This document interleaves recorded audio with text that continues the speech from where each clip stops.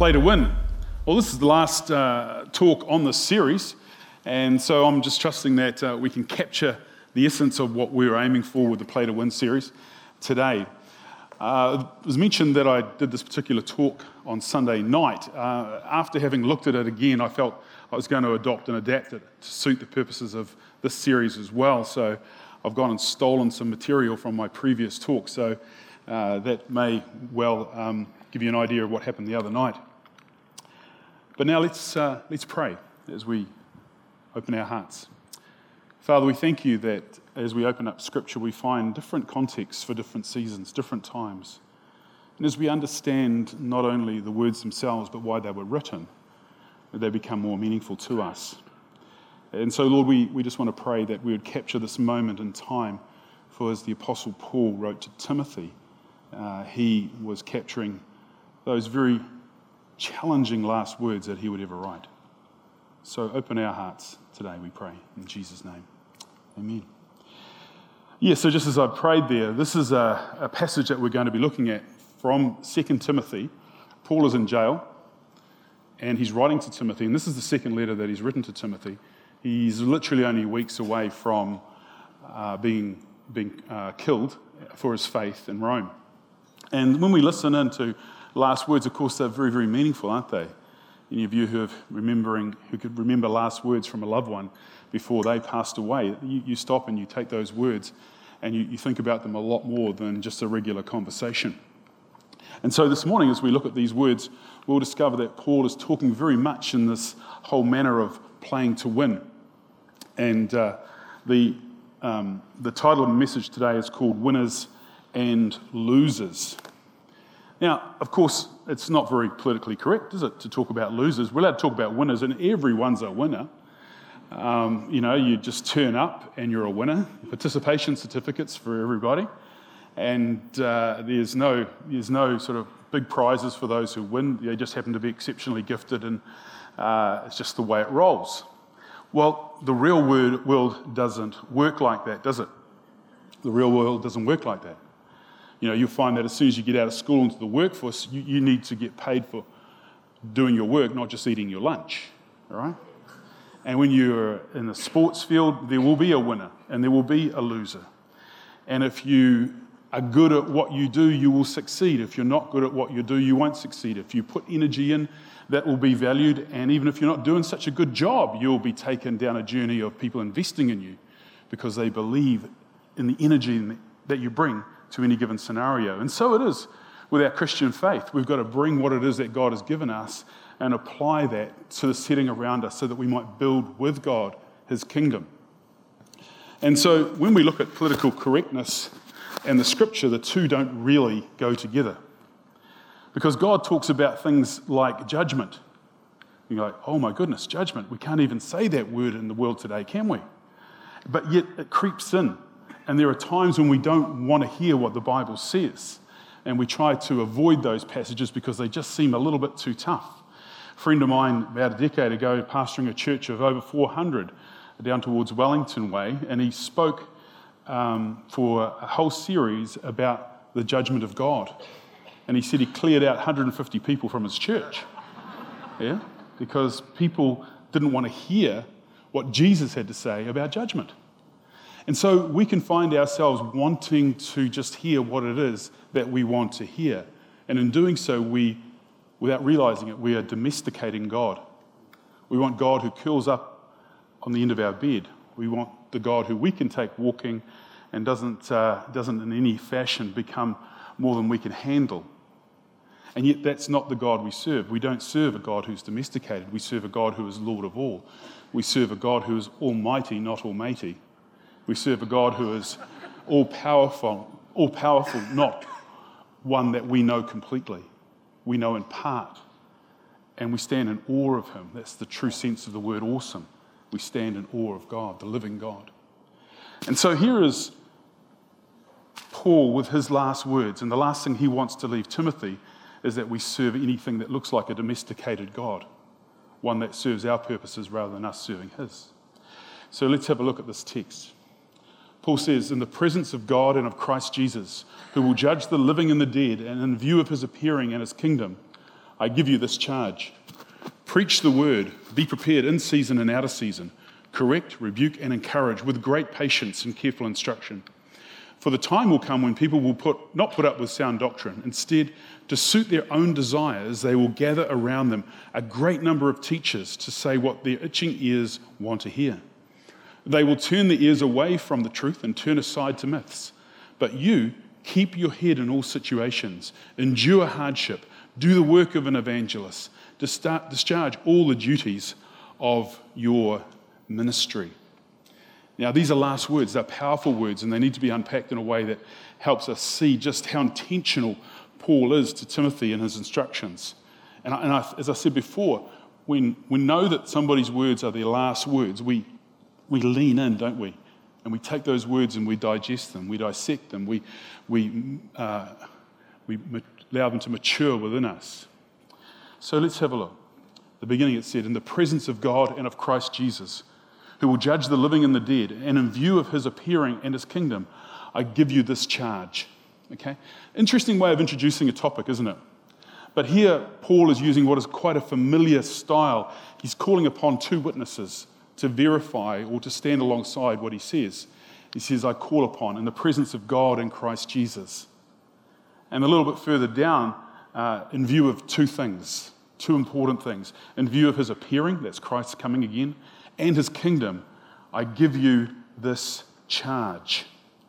And the charge here is concerning judgment, because we're told he will judge the living and the dead. Those who are already in the kingdom of God outside of this planet in eternity, and those who are already here. What he's saying is all of us will be judged, whether we are living or whether we are dead. And the whole thing about judgment, as I mentioned before, is that the Bible expects us to be honest with ourselves. We're told by God that we should judge ourselves first, lest we be judged. In other words, you've got to get in front of that mirror, that spiritual mirror, and you've got to discern what it is that God is saying to you at any given time. And sometimes that can be challenging because you have different situations that arise in your life and you're surprised, sometimes even frightened by what it is that you see in that mirror when you measure your own responses or your own reactions. And yet God is saying to us, judge yourself, because there's going to come a time when you will be judged.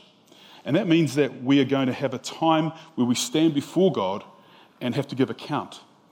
And in the book of Revelation, it talks about exactly that. See, this clicker doesn't even want to go there, it's so tough. Yeah. Then I saw a great white throne, and him who was seated on it. The earth and the heavens fled from his presence, and there was no place for them. And I saw the dead, great and small, standing before the throne. The books were opened. Another book was opened, which is the book of life. The dead were judged according to what they had done, as recorded in the books. The sea gave up the dead that were in it, and death and Hades gave up the dead that were in them, and each person was judged according to what they had done. You'll notice the repetition here again is that we are judged according to what we have done. And I'll unpack that a little bit more in a moment. Because we need to look at the words of Jesus, because usually in the scriptures of the Gospels, we find a little bit more of an interpretation of what is going on here in some of these other letters. And here Jesus says, when the Son of Man comes, this is talking about his return, in his glory, and all the angels with him, he will sit on his glorious throne. All the nations will be gathered before him, and he will separate the people one from another, as a shepherd separates the sheep from the goats. He will put the sheep on his right and the goats on his left. Then the king will say to those on his right, come, you who are blessed by my Father, take your inheritance, the kingdom prepared for you since the creation of the world. For I was hungry, and you gave me something to eat. I was thirsty, and you gave me something to drink. I was a stranger, and you invited me in. I needed clothes, and you clothed me. I was sick, and you looked after me. I was in prison, and you came to visit me. Now, when you understand the context in which this is written and these words spoken by Jesus in front of you, you can hear a resonance here, because the people listening in the first audience would have gone, okay, if we serve Jesus, things will go well for us. That makes perfect sense. But of course, 2,000 years on, what does that mean for us now? Well, Jesus follows that through by fulfilling the questions or answering the questions that were put to him on that day. Then the righteous will answer him, Lord, when did we see you hungry and feed you, or thirsty and give you something to drink? When did we see you a stranger and invite you in, or needing clothes and clothe you? When did we see you sick or in prison and go to visit you? The king will reply, truly I tell you, whatever you did for one of the least of these brothers and sisters of mine, you did for me. You did for me. So here we are being told that what we do counts. What we do counts. Now, here's the tension that we live in, because we know that we are saved by grace. Grace is a free gift. We can't earn grace. The cross of Christ is perfectly complete to earn and to win your salvation. It's paid the price, offering you forgiveness. And you need to put your faith in Christ that you might be his. However, the whole deal doesn't finish there. Not that you go on to do things to earn the love of God, but you go on to do things to show you love God, that you love what he has done for you. You want to get involved with the kingdom plan, to be part of what Jesus described there when you serve the poor. And so we are told here by Jesus that what we do counts. And we've just seen in the book of Revelation that there'll come a day when that will be measured and we'll be judged according to what we did and what we didn't do. And the beauty of this is that we have the opportunity not only to accept the cross, but to move into a kingdom plan that has been laid out for us, and to be able to pick up responsibilities that we have been given, projects, callings, placements, whatever you want to label it with. And we're all very, very different. That's the cool thing about it. We've all got different gifts, and how we use those gifts and lay them down for God and serve him in a way that is honoring, in a way that is kingdom-focused, in a way that is often sacrificial. These are the things that will be counted for us, counted towards us. James, as we've looked at in the Travelling Light series, captures these thoughts again as well when he says this: what good is it, my brothers and sisters, if someone claims to have faith but has no deeds? Can such faith save them? Suppose a brother or a sister is without clothes and daily food. If one of you says to them, go in peace, keep warm and well fed, but does nothing about their physical needs, what good is it? In the same way, faith by itself, if it is not accompanied by action, is dead. But someone will say, you have faith, I have deeds. And there that conversation is unraveled for us. You see, to have faith and without have faith in Christ, but not have deeds, the faith is questionable. To say, I put my trust in Christ, or say, well, how much did Christ change you after you put your trust in him? Oh, nothing. I just believe in Jesus. Well, Jesus himself said that even the devil believes that and shudders, So belief is the beginning of your faith journey. What you do, how you do it, is a really important part of the deal. But remember, you're not earning your salvation. You're just outworking your love for God. In as much as to make him Lord of all, not just Savior, is what the deal is all about. We talk about calling upon Jesus as our Lord and our Savior, but often we stop at the Savior bit, and the Lord bit is equally important. And this is what Timothy is hearing from Paul. These are the last things that he is being told by his mentor. And of course, we find Jesus saying them as well, and we find that John is saying them in the book of Revelation. And I've used this illustration many times before, but I think it's really helpful, is that there's a difference between Greek thinking and Hebrew thinking. The Bible is a Hebrew book. Okay? The Bible is a Hebrew book. Now, with a Hebrew book, you are told with Hebrew thinking that you don't know something until you are doing it. Okay? But with Greek thinking, you can know it even if you don't do it. Okay? And the example is, son, will you tidy your room and make your bed? Yeah, I know. Yeah, I know. Yeah, I heard you. An hour later, son, have you made your bed, tidied your room? Yeah, I heard you. I know. No, you don't know, because it hasn't been made and it hasn't been tidied. You're thinking like a Greek person. Okay? And the problem that we have today is that we live in a Greek world. We live in a world with a Greek mindset because we know more than we do. All of us know more than we do. And so when it comes to this tension here, and this is why I've used these little pictures, you've got 4 guys there leaning on shovels. So they're not actually doing the work of shoveling, are they? They're not doing the work of digging, but they would probably aspire to it. They know how to do it. And yet we've got this other picture of a couple of folks there digging away, and they're clearly in that Hebrew category. Their thinking and their doing going together. And so this Hebrew thinking Bible that we have asks us to do what it is that we know, not just know what we know and therefore accumulate knowledge and have no action accompanying it. Probably put this way, it says, truth has not been grasped until it is being lived. Okay? Until you're doing it, it's only an idea. Okay? We can all have great ideas about, that healthy detoxing diet that we're going to take. We can have the book, we can have all the theory, but until you literally start to suck the lemon, you're not going to have any benefit, all right? Okay, so you know more than you are doing. And we're probably all like that. When it comes to our Christian faith, we probably know more than we're actually achieving, but that's not a bad thing because that's aspirational. We're saying, God, help me to be more like Jesus. Help me to be more like your son. How can I be more gracious, kind, merciful, powerful with my love? How can these things be outworked in my life? These are positive things, and these are the things that will be measured for when our time comes to an end. So let's go back to this passage that Paul wrote to Timothy.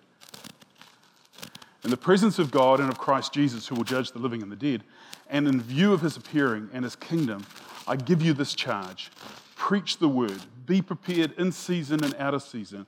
Correct, rebuke, and encourage with great patience and careful instruction. Now, Paul's talking to 2 audiences here. He's talking for 2 outcomes. He's talking to Timothy to say, listen, get out there and tell people about Christ. Preach the word in season and out of season. Okay, always have a reason for your faith. Give your testimony, give your story. And so that's really important for us to remember that. So when the opportunities arise, we explain to people what our values are, and that includes the person of Jesus. But he's also talking about how Timothy, as a pastor, should look after his church. And he says that you need to correct, rebuke, and encourage with patience and careful instruction. Okay? Now, in the day when Timothy was leading his church, there was only one church. Okay? There was only one church in Antioch where Timothy was. So we've got this church that met together, and Timothy was the pastor, and Paul is telling him to correct, to rebuke. Okay? These are the tough things. These are the tough conversations. To correct and rebuke. Now, it wasn't so difficult in the day, because when you've got one church, you're all hanging there together and you're a relatively new bunch. You're learning how to be Christ followers together. But it's a little bit of a different scenario in today's society. And I've had these scenarios. I've been here 24 years. I've had these scenarios where I get alongside somebody and say, hey, I think you really need to talk to somebody or pray with somebody about that attitude, I've noticed that you've got this racist attitude towards this group of people. And they are, oh, you reckon? And they disappear. They disappear. But like a snowflake, really. Expose it to a little bit of heat, and they just melt away. Oh gosh, you better sort out that relationship with, if you're really sincere about being a follower of Jesus. This relationship that you've got is not what God would have. Now, that's a tough rebuke. It's a tough correction, isn't it? And they're like, oh, really? Oh, okay. And they just disappear. You see, there's 70 other good churches in the city. You can go and hide there for at least 2 years before somebody else will have the same conversation with you. And then you can slope off for another one. I figure you've got 140 years worth. Okay? Well, you don't need to be corrected. You can just disappear. You can disappear and say, gee, that church down the road's horrible. Horrible people. But this is the nature of it, is that because we live in an environment where we're told not to judge by the world, society says don't judge anybody, just let them be what they want. We're surrounded by that at the moment, eh? The worst thing you can do to somebody these days is hurt their feelings. Because, gosh, they're just like snowflakes, they'll melt away. Hey, the big conversation that we're having at the moment about sexuality and gender and all those things, that's a minefield, isn't it? But whatever you do, you can have the conversation, just don't ever measure anybody or judge anybody or suggest that somebody might be wrong. That's hurting somebody's feelings and judging them. That's the world we live in, but we can't be of that same mind. We've actually got to look out for one another and help each other over the hurdles. It's called discipleship. You should be able to talk to somebody about their life and how they're living their Christian faith without being seen as somebody who's judging another person, because it takes a great deal of courage to get alongside somebody and say, in love, I think you need to look at this part of your life and see how you could align that up a bit more with what Jesus would do. Okay? That's correcting, encouraging, rebuking with great patience and careful instruction. Okay? You don't have to read the riot act to somebody. Anything that you could do to correct somebody, you don't have to stick your finger in their face. Okay? You can talk with love about the things that you want to be careful explaining to them. And the truth is that in church life, we are responsible for each other. Okay, we're responsible for each other. We're our brothers and sisters' keeper. Okay? And so when somebody challenges you, and somebody will challenge you, and if you don't watch out, parents, it could be your kids. It's always a challenging one, isn't it? When your parents are challenged by your children, your teenagers about your faith. You don't do this whole thing like, do what I say, don't do what I do, that sort of stuff. It's always going to happen, but realize that we are there for each other. And so Paul pushes on. Just when you think he's had enough to say to us, he pushes on, he raises the bar even more, and he says, for the time will come when people will not put up with sound doctrine. Instead, to suit their own desires, they will gather around them a great number of teachers to say what their itching ears want to hear. They will turn their ears away from the truth and turn aside to myths. It's fascinating because the church was barely born at this stage. And what Paul was concerned about was heresy. People coming in with false ideas that suited the people who were preaching them more often than not. And all the things that were a problem then still are a problem now, because we can easily find somebody who's going to tell us what we want to hear. I found this little cartoon during my preparation this last week, and it goes like this. I kind of like that. What God says and what you'd rather hear. Look at I like the two ministers there looking at each other. Eh? This guy's smug, he's telling everybody what they want to hear. Oh, my headset's there. All right. You got a stapler? Yeah, you probably have. Would you like to use it? Of course. Yeah. Sorry, thanks for that, Darren. This is a bit of a laugh, the cartoon, but as I've pointed out earlier in my talk, in real life this happens. In real life this happens. And we can get sucked into all sorts of different belief systems where our ears are being tickled. And for example, the prosperity doctrine. That's taken the United States and now Africa largely by storm, where we're told that if God is really God, he will bless you because he loves you, and therefore there is only one true measure of his blessing upon you, and that is your material wealth increases and you'll never get sick and all those sorts of things. And it's a very easy to swallow doctrine because it sounds a heck of a lot like what society wants for you, doesn't it? It's the 10th commandment, thou shalt not covet, turned on its head. And I can remember being in Accra in Ghana about a decade ago, going down the street, and there was this huge building that didn't have sides but had a roof on it. And it would easily have seated 10,000 people. And the guy who was taking us on this tour around the city said, look, that used to be a church. And I said, well, what was the story there? He said, this preacher came in with a real prosperity-driven doctrine, and at the end of every service, he used to split people up into 4 categories. He said, those who needed money, go over there. Those who wanted a wife or a husband, go over here. Those who were unwell, go over this side. And those who needed or wanted an American visa, go to the other quarter. And I was like, you're kidding me, right? He goes, no, thousands of people believed that what this guy was saying was the gospel according to Jesus. And I said, well, what happened? He said, well, 10,000 people became disillusioned. 10,000 people said, your God doesn't work. Why? Because the God he was preaching was not the God of Scripture. And that's the bottom line of what heresy does. It makes God look bad. It makes God look bad. Now, when it comes to itching ears, we live in a perfect world for itching ears, don't we?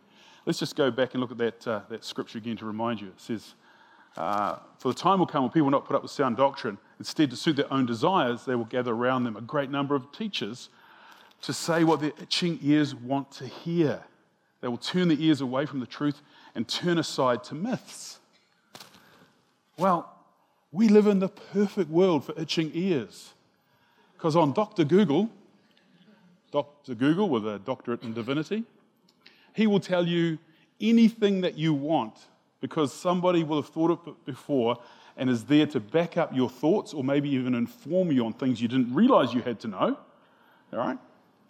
And you will find evidence for any doctrine that you want to believe. Now, I just went crazy, all right, on Google during the week. And I just threw in a few thoughts and saw what I got back. Jesus is returning in 2020. Yeah, I just thought that was a good one. Somebody's got it next year, so we better watch out. Donald Trump is the Antichrist. Well, that just about it blew the internet apart. Chuck Missler, who was a great Bible teacher who died last year, is a heretic. Yeah, everybody's a heretic. I'm even a heretic. Jump on there. You'll find that I'm a heretic as well. The Apostle Paul was a deceiver. Yeah, here he is. No, he wasn't just a deceiver. He was the Antichrist. Yeah? All right, so that's good. The guy who wrote most of the New Testament. And God made marijuana. Marijuana to the glory of God. You know? Woohoo! Hey, talk about singing in the Spirit. Yeah, you know? Talk about going up to that 7th heaven to meet with the Lord in the air. Yeah? Yeah, no, all these great arguments, you know, like God made it, so therefore we must be allowed to smoke it. Well, why don't you go smoke some ragwort, you know? That doesn't just because he made it. You know, so it goes on. What I'm trying to say is that you have to have sound doctrine. Don't just get on Google and believe anything that comes.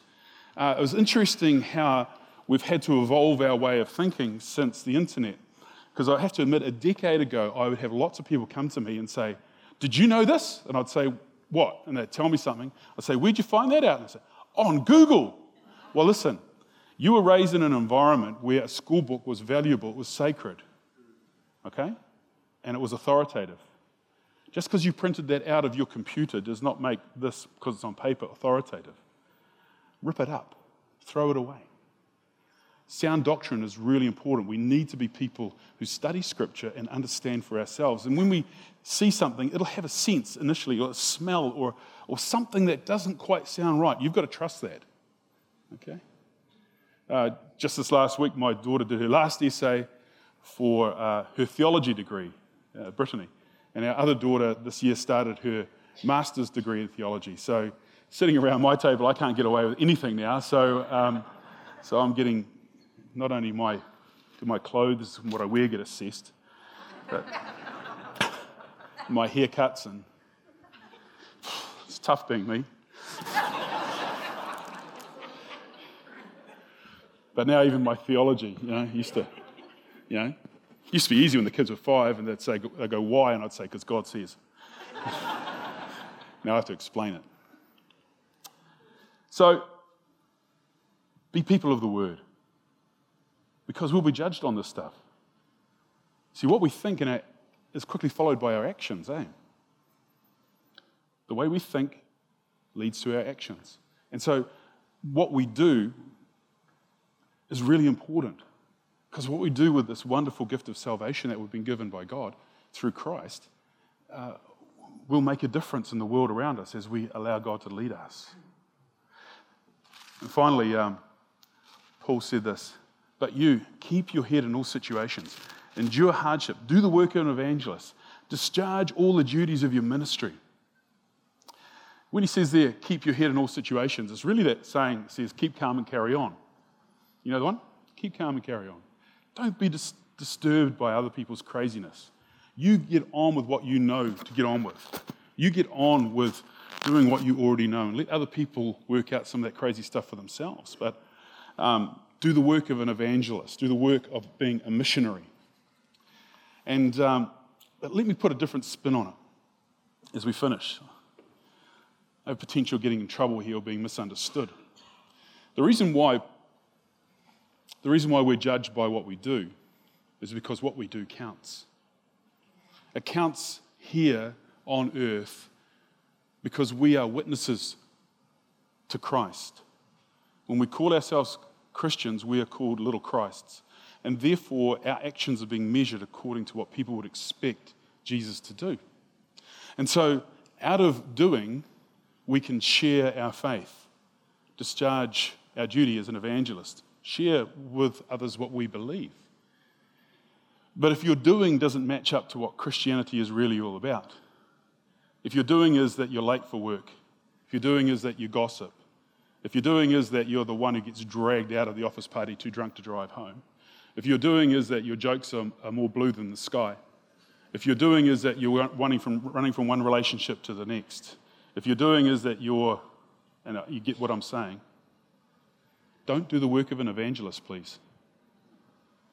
Because myself and others get real sick of the hypocrisy we have to defend. You see, the thing is a complete package. It's a complete package. What we do reflects who we are, and out of who we are given the ability to share the faith that we have because of the God that we serve. So what we do, what we say, and what we believe goes together. We're called to be complete witnesses. We're not called to be perfect. That's why the word sorry is really helpful. Use it regularly. Yeah? That's why forgiveness is really important. Give it away generously. But remember, there comes a day when all of this gets swept up. All of this gets gathered together, and we'll stand before God and He'll say, "What did you do with the salvation that I gave to you freely? What did you do with it?"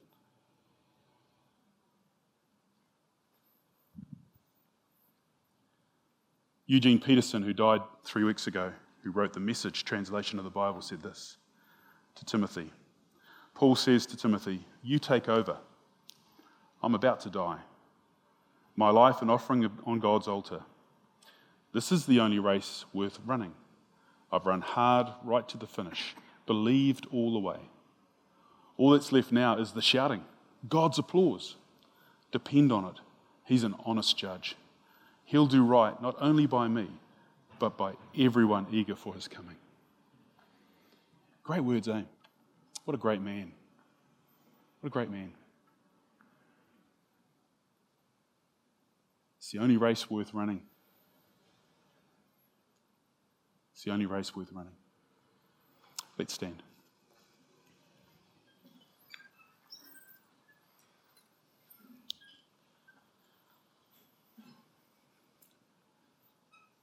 God, we thank You that You trust us. You trust us with things to do for You. You don't say, "Now you're saved, sit over there and get out of my way." You say to us, "Come and partner with me to extend the kingdom. Come and partner with me to build the future. Come and partner with me that people might see my son Jesus in you by your actions and by your words." And so for that reason, Lord, with a soberness today, we take a big look forward into the future. Because it's always about tomorrow. It's always about what we can do, how we can serve you. Help us to put feet and hands on our faith. Help us to be the people who, without being judged into action, are called and loved into action as a response to what you've done for us. That your death on the cross would motivate us, that the power of your resurrection would fulfill us, that the work of your Holy Spirit will give us confidence and leadership. All these things, Lord, are about us playing to win. And that's exactly what we want to do. Win so that you get the glory. So we ask all of this in Jesus' name. Amen. Amen.